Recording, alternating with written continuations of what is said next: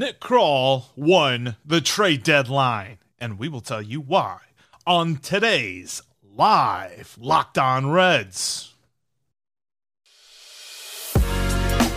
You are Locked On Reds, your daily Cincinnati Reds podcast, part of the Locked On Podcast Network, your team every day.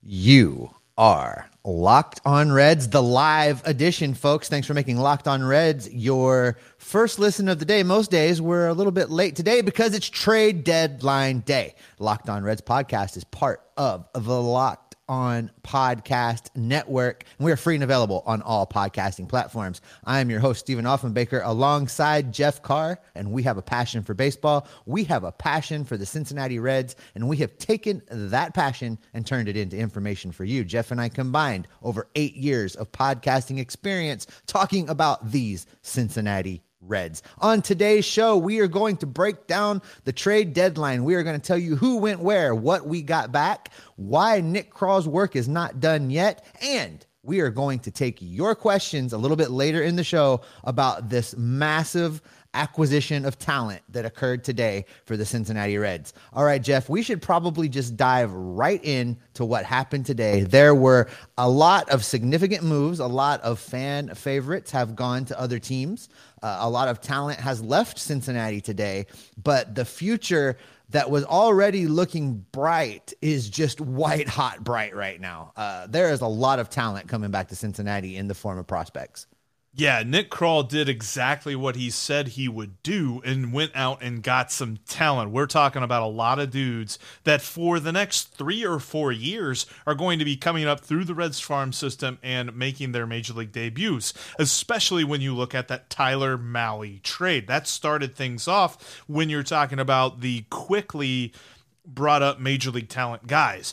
Coming back from the Minnesota Twins is infielder Spencer Steer and third baseman Christian Encarnacion Strand. They also got a pitcher in there by the name of Steven Hajjar, left-handed pitcher. But the two guys that I mentioned before are awesome power hitters. Guys that really, there's some that think that Steer could be up at the end of this year, and then Encarnacion Strand could be on the opening day roster next year, which sign me up for guys who have the talent and are ready to be up now.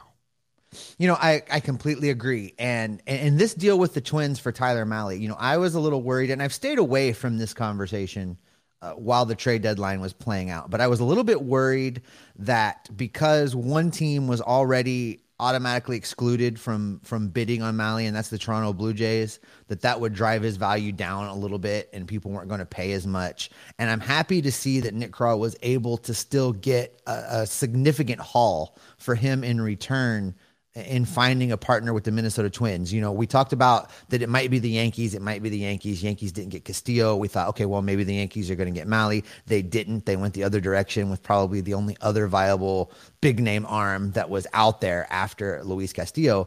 So, you know, what's interesting to me is that it wasn't the Dodgers.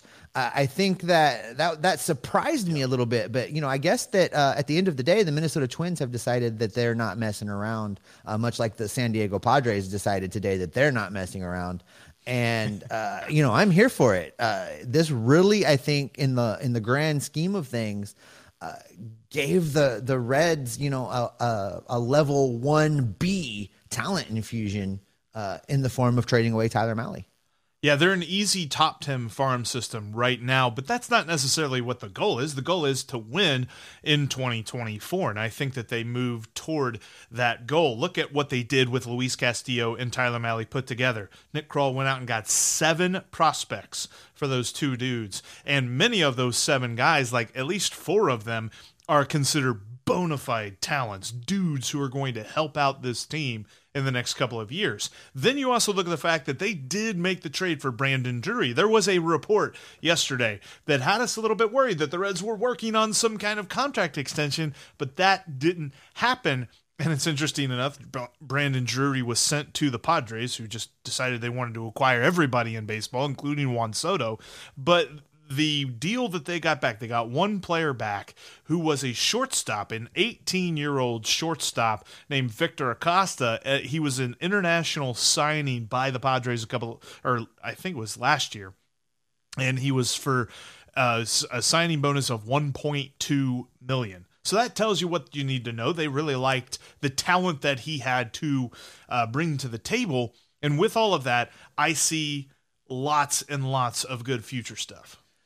I want to tell you, I wasn't just a little bit worried when possible extension talks were starting to float around, and I was happy to see Nick Krall kind of shut them down, which I thought was bold. I thought that was actually bold of him to come out and say that, and it's part, I think, a little bit of this Reds' new operating model, because I was in my head thinking, of course they're going to extend this guy. They're going to give him a 3-year deal. They're going to give him a bunch of money, and he's going to be terrible next year. That's the Cincinnati Reds way. It's always been the Cincinnati Reds way. And they didn't do it. And they shot it down almost immediately when it started to gain traction. And I was very appreciative of that, because I really was stressing about it. So this deal with the Padres, I said all along, once Brandon Drury became a clear trade chip, you absolutely had to trade that guy. You have a guy that you brought in for basically nothing, that has hit 20 home runs, is having the best year of his career. And we don't know if this is him finally having figured it out and he's going to be good for 2 or 3 years, or if he is really in an outlier year where everything is clicking. Think Scooter Gennett as an example, a little burst of talent followed by a dramatic fall off. He could be that. He could be great. We don't know. And I think what you got to do is you got to go with the information you have right now. And right now we know he's super valuable. Right now we know people want him. And right now we know that they could flip him for something great in return. And that's exactly what Nick Krall did. You know, these 2 trades we've talked about now, the Tyler Mahle trade and now Brandon Drury, I grade both of these trades as A letter grade. A. Mm-hmm. No, I totally agree with you. And in fact, there's lots around baseball that look at what Nick Krall did and said, boy, he won. Now, granted, this is step 1. Like, this is the end of the whole teardown process. Of course, this past offseason, we weren't necessarily fans of what they did and the different trades that they made. However, it looks like they flipped the script on it during this season and made a lot of great trades. People are looking at Nick Krall a little bit differently now, including you and I. We both have an opinion on him. I didn't have an opinion on him before these trades happened, but now I look at this and I say, okay, let's see what they can do, because they spent the last couple of years reorganizing their farm Jeff. system. It's been a long day, Steve. They've done well about putting together their development system, their scouting system. How do these guys develop? And how does Nick Krall move on from here? Because one would think the selling is either over or pretty much almost over. And now you're going to look at how do they start buying, especially when you're talking about the only big contracts that are on the books next year is the one of Moustakas and Joey Votto. I think you're right. I think that for what could be sold off has been sold off. You know, I don't know if you saw, I tweeted out earlier today, like, I don't know who needs to hear this, but nobody is taking on Mike Moustakas' contract today. That's not happening. And obviously Joey Votto's here for at least one more year. I really would, if Joey wants to still play, I'd love for him to still be here in 2024, but I don't really see that happening. So the rest of the big money contracts are going to take care of themselves by expiring. That's what's going to happen with them. Or someone will feel really bold and they'll cut Moustakas next year. What needs to happen next? You know, so we talked about this off air, Jeff, but you know, this is just one of the tests for Nick Krall. So, you know, it's not all is forgiven with Nick Krall. It's not, okay, we now think he's an amazing general manager. He's an amazing leader of the team. He's on the positive side. I would say no, so. But so, yeah. So what he's demonstrated is that he can accept his assignment and he can go out and execute it. Now, we've seen this twice. When he got hired, when he was elevated after Dick Williams left, his first assignment was you get rid of these players, and he was given a list. You cut this money. He was told a number, and he went out and did it. Public relations nightmare be damned. He went out and did it. And then his next mission was, we're moving to a new model. We're going to try and emulate what some of the more successful rebuild teams do. We keep talking about Tampa. I know other teams do it, but they do it the best. So he was told, be more like that. And he went out and did it. So he successfully executed mission number 2. So now mission number 3 is going to be to work with this development staff, work with the farm system, get the right coaches, the right development guys, the right information guys, analytics guys, and bring these prospects along, develop them to hit what I think probably the next mission will be is you have to put a winner on the field. And they're going to give him a deadline because they recognize this fan base is only going to tolerate this for just so long. Yeah. So they've got probably 2024, 2025 as a deadline for we need to be in the playoffs. And I'm going to tell you what, this team with a couple tweaks, and we'll talk about this either a little bit later today or on a future episode, Jeff, but this team is not very far from being at least a viable last wildcard spot team in 2023. Yeah, just to recap real fast, the Reds traded Tyler Mahle to the Minnesota Twins. They received back infielder Spencer Steer and third baseman Christian Encarnacion Strand, as well as left-handed pitcher Steven Hajar. Brandon Drury was sent to the Padres. They got back 18-year-old shortstop Victor Acosta.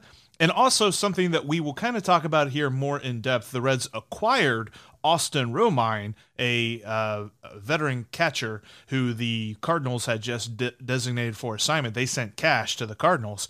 And then they sent Tommy Pham to the Red Sox for a player to be named later, or cash, which may just be the cash that they send to. They just might say, hey, have you met the Cardinals? We'll just send you on that way. And then also, before today, of course, Tyler Naquin went to the Mets and Luis Castillo to the Seattle Mariners. That's a lot, Steve. That's a lot of different stuff, which means there are many holes on this roster. There are many spots where guys are going to need to be plugged in the rest of the way. So we're going to talk about what that looks like and why Aristides Aquino, who's having one heck of a return here tonight, is definitely going to get quite a bit of playing time. That's all coming up after I tell you about the delicious Built Bar. You need to check out Built Bar today because they have everything that you could want in a snack. It's healthy for you. It's covered in 100% real chocolate, and they've got the puffs, man. The puffs are marshmallow. They're collagen-infused marshmallows, so they've got amazing healthy protein, and they've got, pretty low calories, around 160 calories, low sugar, low carbs. It fits into every single diet you can think of. And they have cookie dough chunk puff. Yes, that is a marshmallow bar with chunks of cookie dough covered in 100% real chocolate that will fit right into whatever diet you got going on.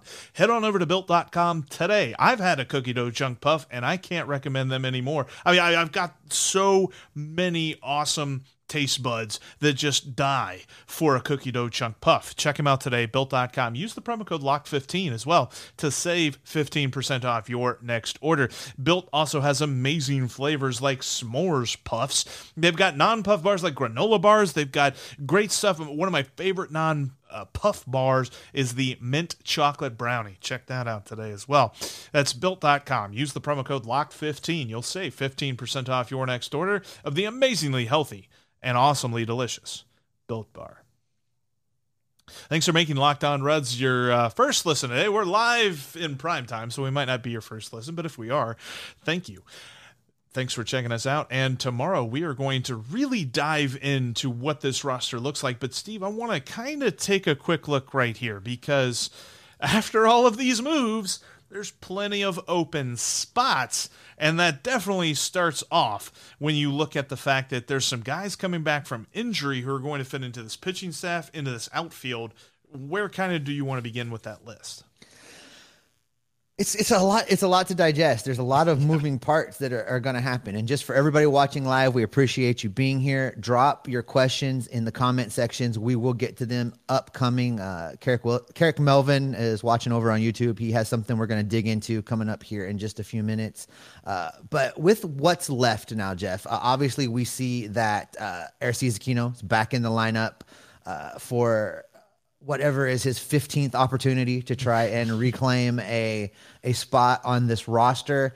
I think we can start right there with him because he's having himself a night. He's already delivered at the plate. He both offensively and defensively, throwing a guy out from the outfield. And that's really what he brings to this team. He is a pretty talented defender. And if he could just somehow put it all together in a way to be a fourth outfielder. He could be useful around here for a couple years. But I still am not sold on the idea that he can put things together in a way to be a starter. No, and I think this team is full of fourth outfielders right now, Steve. And as much as I like Jake Fraley, I think that he probably profiles as a fourth outfielder at best on the 2024 side. You've got Albert Almora, who it's been nice to see him back off the IL. I don't think we're talking about, a future outfielder for the Reds, but for this season and next season, as well as what they might do in the offseason, what does this team look like? And yes, Aristides Aquino is going to be one of the headliners when it comes to playing time, what we're going to see from him performance-wise. But we know what we know about him, and I don't necessarily think we're going to learn anything new about him. He's going to get breaking balls blown away. He's going to swing at him, and he's going to miss it. That's just who he is at the plate. And in the field, he's awesome. Fast, good arm. You love that. There's also another guy that's coming off the IL, some dude that I want to see more of, because coming into this season, you and I both agreed that this was like bullpen ace 1B, and that's Luis Cessa. Luis Cessa didn't work out that way. No, it didn't. No, it sure didn't, because he's had a rough year, and a lot of that's had to do with different injury stints and things like that, but also when he's been healthy, he's given up lots of home runs and things like that. So how does he pitch the rest of the way is going to go a long way for, at least next year. I mean, I think he is probably on this team next year, but he's definitely not a guy that I'm sold on for the future. Yeah, and I mean, let's be honest. He doesn't really have to do a whole lot to be in the top tier of this Reds bullpen right now. So if he can come out and deliver a sub-4 ERA the rest of the season, that's elite for this bullpen. So I don't think there's a lot of pressure on him is what I'm saying. I think he can come out. Hopefully he's had some time to rest up and review film and figure out exactly what it was that was not working for him before he went on the injured list and right this ship a little bit. Relievers are wonky. We always talk about the fact that they're just a little bit off anyway. And right. You can never really count on a guy unless their name was like Mariano Rivera to be consistently year in and year out that guy for you. So, we see it with these relievers and their talent. They're great, then they're not, then they're great, then they're not. So hopefully he's heading into their great phase of the season and can have some success. Because listen, outside of baseball, Luis Cessa is a great guy. He's fun to follow. He's a big time family man. His family travels with him all season, and you see them out and about wherever the Reds are at. So, personally, I'm pulling for the guy. Is it a reasonable expectation to think he'll be that 1B, that one, I think so. I think we're talking about Diaz the rest of the way. Yep. And then we're talking about Cessa. And what that means is thank you. No more Hunter Strickland in the ninth inning is what that means. Yes, I definitely am done seeing him pitch when it comes to the ninth inning. Another pitcher that we're looking at is Justin Dunn. He has officially been added to the rotation, a guy that we've been wanting to see all season long. Now, he came over to the Reds. He was already hurt. He already had the shoulder problem, and coming back from the shoulder surgery, that is. And how is he going to look for the Redlegs? Because it's going to go a long way in how we evaluate the trade with the Mariners. Because right now, I don't know if you've seen the way that Jesse Winker and Eugenio Suarez have played. If he and Jake Fraley can kind of take off this season, people might actually start to reevaluate that trade now and not just waiting for Brandon Williamson and for Connor Phillips to figure out how their MLB futures look. But I'm excited to see a lot of Justin Dunn pitching every fifth day. Justin Dunn is kind of a wild card. He came over already a bit injured. Mm-hmm. We haven't gotten a good look at him. To evaluate this first trade, I can't say this trade with Seattle. Which one, Steve? To evaluate the Jesse Winker, Eugenio Suarez trade with the Mariners, it's still going to take 5 years for all of the prospects that came back to really show us who they are and see if they're going to make it to the major leagues. All that being said, yes, there is a little bit, I'm sure, pressure on Dunn to be the first guy to deliver from that deal. And from a Reds front office perspective, they are very, very, very hopeful that Dunn goes out there and does some stuff, that he goes out there and is a contributor to this rotation and looks good, because you're right. if he's terrible, if he has a bad half season here coming up, it turns the heat up on what Nick Krall did, and it changes the way people look at that deal already, and that's not fair, but it will. So for me, I think he's going to be pitching with a little bit of pressure on him. I think that he not only has something to prove, air quotes, in that regard, but again, he's been injured. He also is trying to come out and prove that he's a healthy, viable major league pitcher just in general, just in himself and what he can contribute. And, he's coming into a rotation and he's replacing Luis Castillo. So no pressure there at all.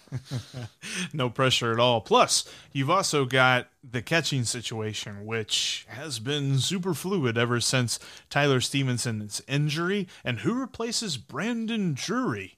Because there's a couple of questions that we need to answer there. And we've also got some questions from you. If you would drop your questions into the chat area, we will answer those coming up here in just a moment. But before we do that, we wanted to let you know you can follow us on Twitter at Jeff Carr with 3 Fs, and you can follow Steve at S. Offenbaker with 2 Fs. And because, the more Fs, the better. And then you can also follow at Locked On Reds. There's no Fs in that one, though, but sometimes you don't have any Fs, and that's okay, too. Whenever you're looking at this roster, catcher has been a problem all year. Tyler Stephenson has been hurt multiple times, and there's a debate that we will have the rest of this season, in the offseason, and in spring training next year about whether or not he should remain at catcher. Spoiler alert, he shouldn't. And there are some dudes who have been backing him up that just have been very fluid and very unimpressive, and nobody's really stood out. So they go out, they make a move for a veteran catcher, something that they hadn't really done all year. They brought in Michael Papierski because he had some major league time. I've not been impressed with him. I don't know about you. But Austin Romine has seen plenty of playing time in a couple of different spots. They get him for cash from the St. Louis Cardinals, and now I'm interested to see what he can bring to the table for the Reds. Bringing in Romine, yay. Okay, great. It's a long time late in doing something to address this catcher situation. This is one of those things where Nick Krall, I think, needs to improve, because I think that for all that he's done right in the acquisition of prospects, he has demonstrated that he still has a little bit to learn about roster construction, I think.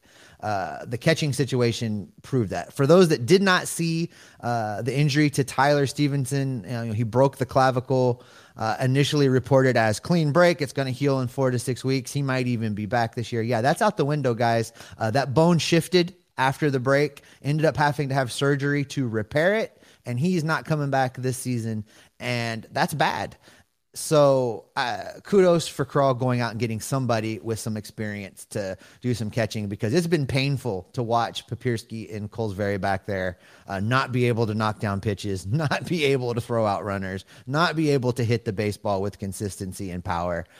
It's been a problem. Now, is the new guy going to be better? I don't know. I think he's going to be able to stop the baseball when the pitchers throw it, and that is automatically an upgrade. For me, this is a Band-Aid, and it's designed to be a Band-Aid. It's nothing flashy. But he's going to get a lot of playing time. He's going to play a lot. I think he immediately becomes catcher number 1 the rest of the season. And good for him. That gives him an opportunity to showcase himself. If he performs well, he could become catcher number 2 next year. Keep him around. If he's not great, the Reds really don't have a lot invested in him. They can get rid of him. So this is a great Band-Aid move. It addresses, I think, some mistakes that Krall made, like sending Sandy Leon to Cleveland for cash when he was the only experienced major league catcher in the system. That was not smart. So that's where I think on the catcher situation, there's a lot of long-term issues to address there, but they've Band-Aided their way through 2022. Well, I think it's important, too, as the season, really starts heading into the home stretch and things for the Reds. Who is behind the plate to help these young pitchers develop? Because that is the key storyline for the Reds moving forward. Is Hunter Green, Nick Lodolo, and Graham Ashcraft. Graham Ashcraft pitching pretty well early on tonight here in Miami. But who is going to be behind the plate there? Because I don't trust Michael Papierski to do that. I don't trust Mark Colesbury to do that. Mark Colesbury is trying to cut his teeth at the major league level and prove that he can stay here. He doesn't have time to worry about, young pitchers too. So I'm not convinced that either of those guys are the answer when it comes to behind the plate. So, yes, Austin Romine, good move. Then we also mentioned Drury is now gone. Who replaces him on the roster? I'm not necessarily talking about his production. That is a conversation for another day, something we'll probably touch on tomorrow. But when we're talking about his spot on the roster, are we calling up Jose Barrero? Are we bringing back up Alejo Lopez? We kind of have some options here that none of them necessarily jump out at you. No, they don't. And I had kind of hoped that there would be 2 infield openings, but it didn't materialize. And we'll talk about that coming up in a minute here. Yep. But to your point, I think it's got to be Jose Barrero. Look, I know he's not done anything that's impressive at AAA. And he's not done anything that's impressive in the major leagues in the time that he's been given. So this is what I want them to do. I want them to call him up. I want them to play him every day. I want him to have the rest of this season to sink or swim. And at the end of this season, if he has continued to not perform, well, then you know the answer is let's get Matt McLain up here as quickly as possible because he's going to be the shortstop of the future, not Jose Barrero. Then you send Jose Barrero back down, you stick him in the outfield in Louisville, and you hope that he figures it out somewhere along the way. But they need to answer that question because Matt McLain has started to turn it on at AA Chattanooga. It's not going to be long that he's not going to deserve to be moved to AAA. Now, does that happen this season? Matt McLain has moved a lot in the last year as far as upward movement through this farm system. That might be pushing it just a little bit to send him to AAA this year. But you can bet that that's where he's going to start next year, following what's going to be a spring training invite. And you never know what happens with those spring training invites. He may go in there and pull a Jonathan India and basically perform in a way that demands that he start. So Barrero has this window. This is his last chance. This is his time to deliver something. And I think the Reds should give him that chance. And I agree. I mean, he has to sink or swim now. And I don't necessarily know that you know everything that you need for a player in the, month and a half that we're going to have left here, or 2 months that we're going to have left here of baseball. I guess we go a couple of days into October. So yeah, it's 2 months. But when you look at Jose Barrero, the Reds have added a gajillion shortstops. And actually, this kind of goes along with what we're talking about. Got a question from Tyler. And with all of these different shortstops that they got back, yes, they're going to be moved around. It's not as if we're going to keep all these shortstop in the same position. But Nick Krall said he wants to build from the center of the field out. He wants shortstops, and then he can move them into other positions. If Jose Barrero proves that he cannot play every day in the lineup, then he's got a lot of talent behind him that's going to be pushing him. And that's not necessarily the Reds were acquiring all these shortstop because they weren't sure about Jose Barrero. It's more of an organizational philosophy now, but he has to be feeling the pressure on that because for years now, he has been the shortstop of the future. I think he was the shortstop of the future in 2020 and in 2021 and this year. And for injuries or, one reason or another, we still haven't found the answer to that. And you stop being the shortstop of the future at a certain point. And I think we've reached that point where he needs to sink or swim or he's no longer the shortstop of the future.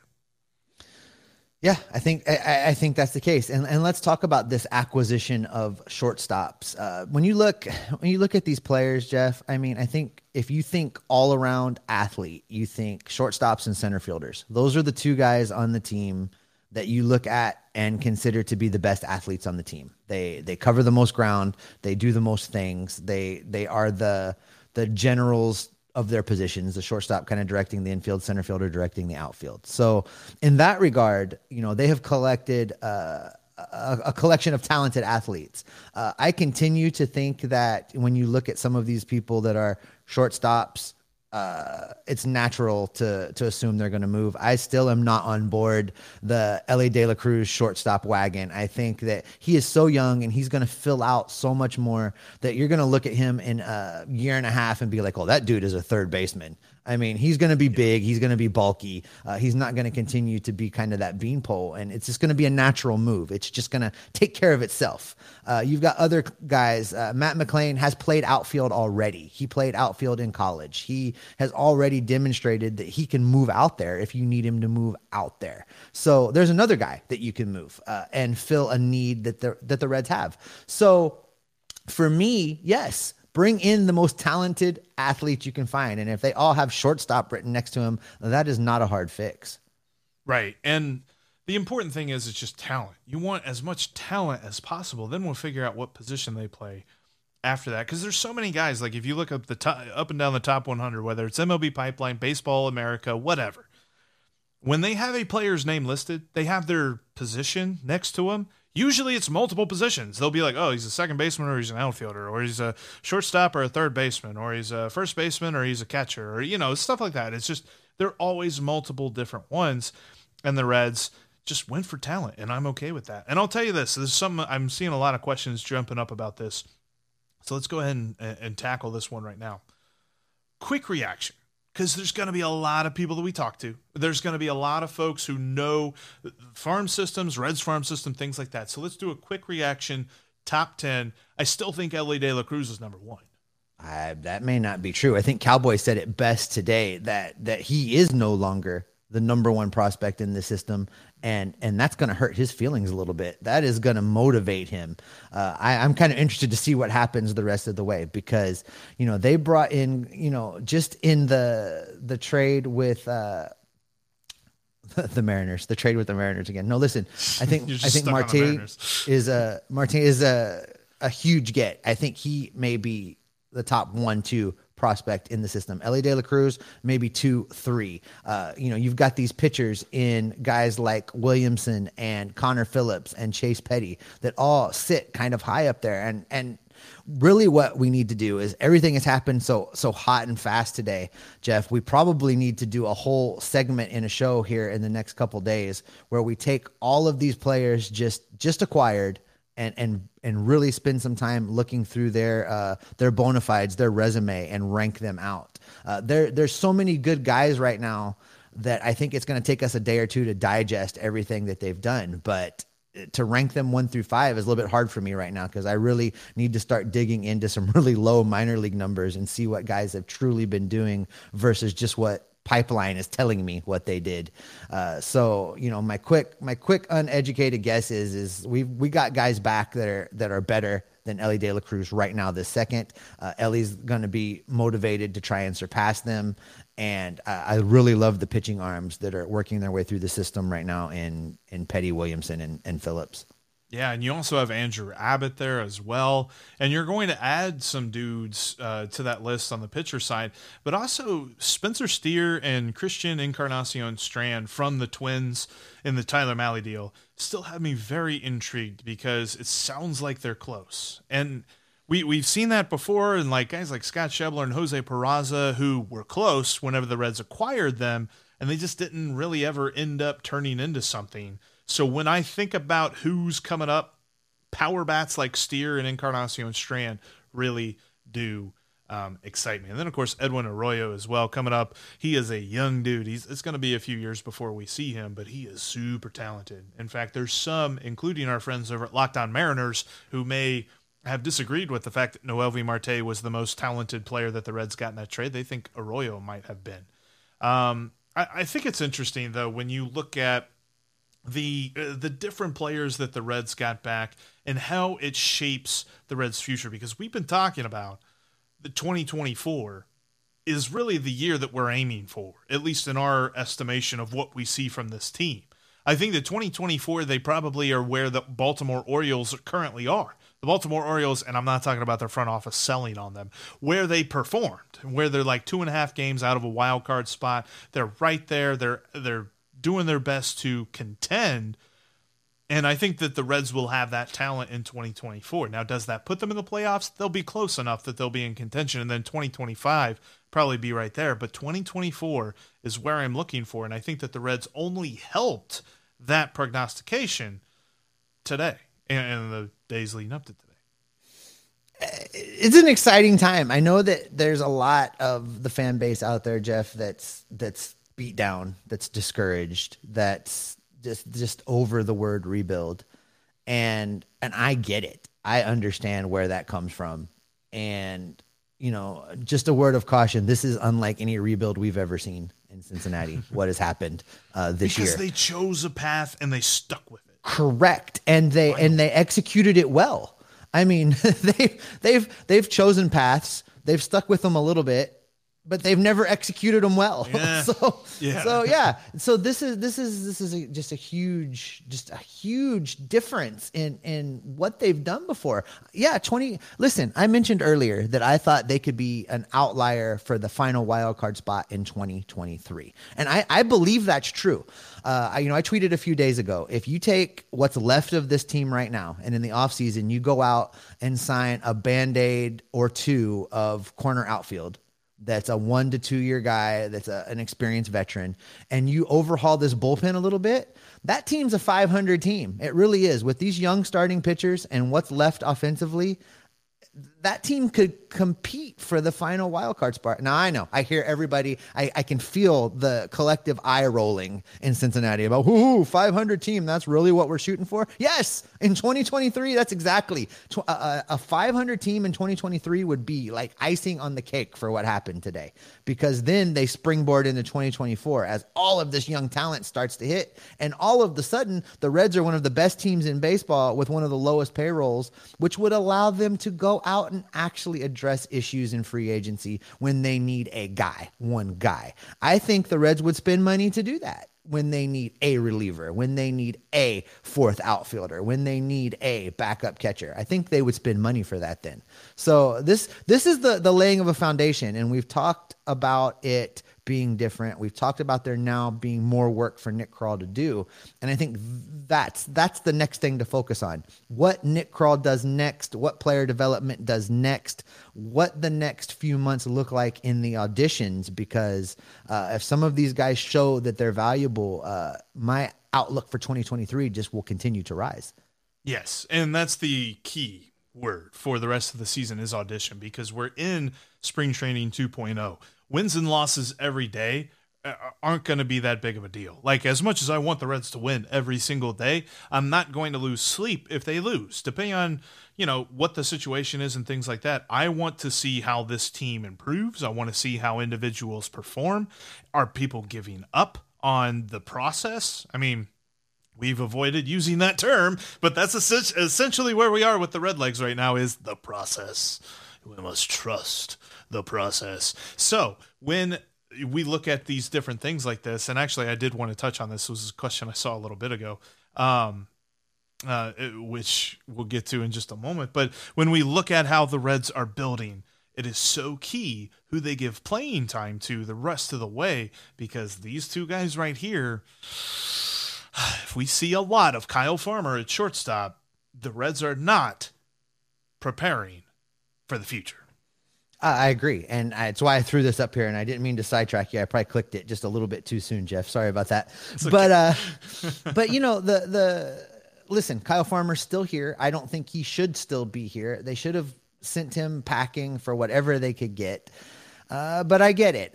In all of the moves they asked fans to swallow today, I think keeping him around here was a little bit of fan service to try and appease a few of the fan base, because as I mentioned the other day, Barry Larkin has really talked up this guy. Told him to put the captaincy on his chest. Told him to give him a long-term extension. God help us if they do that. Well, he could still be traded in the offseason. But he could be. He's not going to be. He's going to be here next season. If they were going to trade him, they would have done it today and buried it in all these other transactions. What this means is maybe, just maybe, they will be willing to do with Kyle Farmer what they should have been doing with him all along. And that's spotting him in, make him your utility guy. He can cover some days at third base. He can cover some days at shortstop. I believe that he could cover some days in left field if he really had to. I'm not saying ask him to catch. Catcher! No. That's ridiculous. That is a full-time job, and he would need to be working there every day. But if there's an emergency, you could stick him back there for an inning or two until you could call somebody up. But he does have to get out of the way. It's time to start auditioning pieces, and Kyle Farmer is not a long-term piece. So start moving him around, make him your utility guy, get some of these other dudes up here and get them playing time. As far as Solano goes, I think he would have been a trade chip a la Brandon Drury if he had had more playing time. I think we didn't get him back from that injury soon enough for him to be able to demonstrate to the other GMs out there that what he's doing this season is for real long-term. So I think that's why he's still here. So you get him playing time this year. You use him. He's valuable. He can deliver. You can win a few games with him this season. But again, he should move around. Yep. And you should spot in the young guys that you're trying to audition in order to see what you got. And I'm glad, too, because tonight they have Nick Senzel batting second. I don't necessarily know if that is his spot moving forward, but I do want to see more from him. I want to see more at bats. I want to see how he continues to play this year and next year as well, because I don't know where he is on this team. I know that Cowboy has said before on the radio broadcast that he thinks that his time is over. There is no more Nick Senzel is our guy for the future. Like, he's here because he's here and not because he's elsewhere. So when you look at that, you talk about, how does he fit into the 2024 plans? I don't think he does, but he could at least slip his way into maybe a fourth or fifth outfield conversation spot, because the Reds do now have some guys coming up who could probably play in the outfield a lot better than Nick Senzel can. What do you think about this, Jeff? Longy Raider. I'm sorry, and for the audio listeners, I apologize. Yeah, Joey Votto. Comment from YouTube is Votto deserves better. Yes, he does. He absolutely does. And we will have a show in the future, maybe a couple of shows in the future, talking about this, because this man has spent his entire career as a Cincinnati Red. He has continually affirmed his loyalty to this franchise and how much he will never ask for a trade. He will never ask to be let go or something like that, because he wants to wear this Cincinnati Reds uniform until he retires. However, the Reds have done him no favors. The Reds have just never brought in the kind of team. I mean, even 2010, 2012, they still had holes that they need to fill, and they just didn't go fill them. When you look at Joey Votto's career, you will always look at a huge what if. If you put him on the Big Red Machine, Joey Votto is the most celebrated player in the history of this franchise. But because he played during the time period of 2008 to 2023, 2024, when the Reds went to the playoffs 3 times and 2 of them were super forgettable, or 4 times and 2 of them were super forgettable, then we're going to look at Joey Votto as one of the coolest players of this franchise's history, but he won't get the respect that he ultimately deserves. And that is more on the franchise not building around him than anything else. Charlie Day says, trade Votto to a contender, even though it would be heartbreaking. He will need a ring to overcome the bias in the Hall of Fame voting for sure. That's true if he was being voted on today. I think that in the next 5, 6, 7 years before Joey Votto is eligible for the Hall of Fame, the voters is going to shift enough towards the new voters to look at the advanced stats and listen.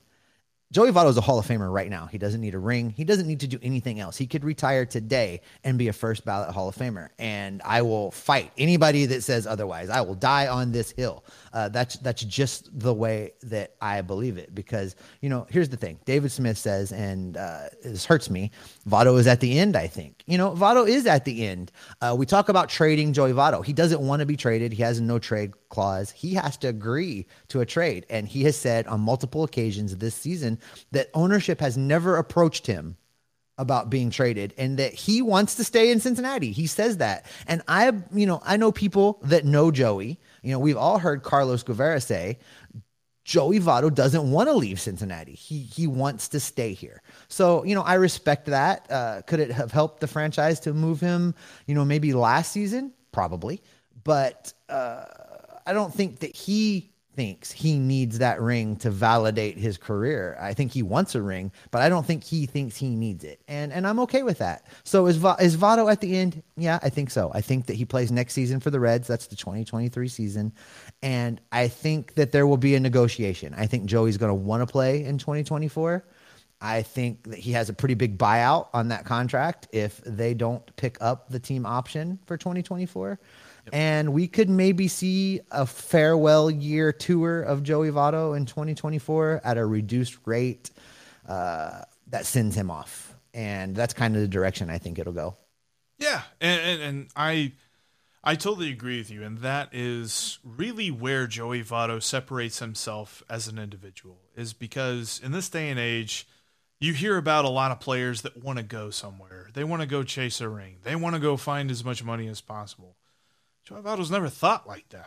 Joey Votto is not the brand of athlete that we see that permeates sports nowadays. And we are going to miss him totally. And I mean, he's still playing the rest of this year. He's still playing next year. It's not as if we're talking about him no longer playing for the Reds, but it's just as we watch him in the twilight of his career, it's worth noting that Joey Votto has been an absolute joy to watch in his career as a Cincinnati Red. He's never gotten the team that he deserves around him. And whenever he retires, we need to celebrate him for the individual player that he was and not for the fact that he didn't win a ring, which in the sport of baseball is much, much harder than any other sport. You just ask Mike Trout. Exactly. Oh man, poor Ohtani and Trout, man. That's a whole nother rough thing. That's a whole, we could do a whole off season. Like, who are the guys you feel sorry for the most? It's man. Yeah. No, I'm totally with you, Steve. But I think on that a little bit serious note, but still, celebrating note and things like that, very thoughtful note, I think that'll be where we end today's podcast. Thank you, everybody, so much for watching. And thank you to those who will listen once we post the podcast version of this here episode. But, Steve, as we conclude the trade deadline, well, what's on your mind? What's your thoughts? Well, I just wanted to address that this is our first foray, me and you, into the live show. And, obviously we're going to continue to try and build upon that and tweak it. But I would love to hear some feedback from all you folks that are watching tonight. I see a total. There's a bunch of you out there tonight watching live, and I'm really glad you're here. Shoot us a tweet. Shoot us a comment on YouTube. Let us know what you liked, what you wanted more of, what you want us to do. I know that, Jeff, you've got some things in the works for some live watching of games together over on Discord. So we've got some stuff coming for you folks, and I just wanted to make mention of it right now because we definitely want to do it. We want to do it the best that we possibly can, and we want to deliver the things that you all want to see and hear. So let us know. We want to hear from you. 100%. And that is how we'll end it. Thanks again. You will definitely want to check out tomorrow. We are going to be covering a lot about how this team moves going forward and a couple of key questions that David Bell needs to answer as well. That's all coming up on tomorrow's Locked On Reds. Now go check out Locked On MLB, as Sully has you covered league-wide on everything, movements, transactions, and all about who's going to win the World Series. That's Locked On MLB, just like Locked On Reds, free and available on all platforms. Steve, the trade deadline's over. There's no more moves to be made because they can't. They're not really allowed to do it anymore. But there's still plenty to watch when it comes to the Cincinnati Reds. So what's that mean for you and me? That means the trade deadline may be over and done, but we're not done. We're going to be Locked On Reds every single day. See you tomorrow.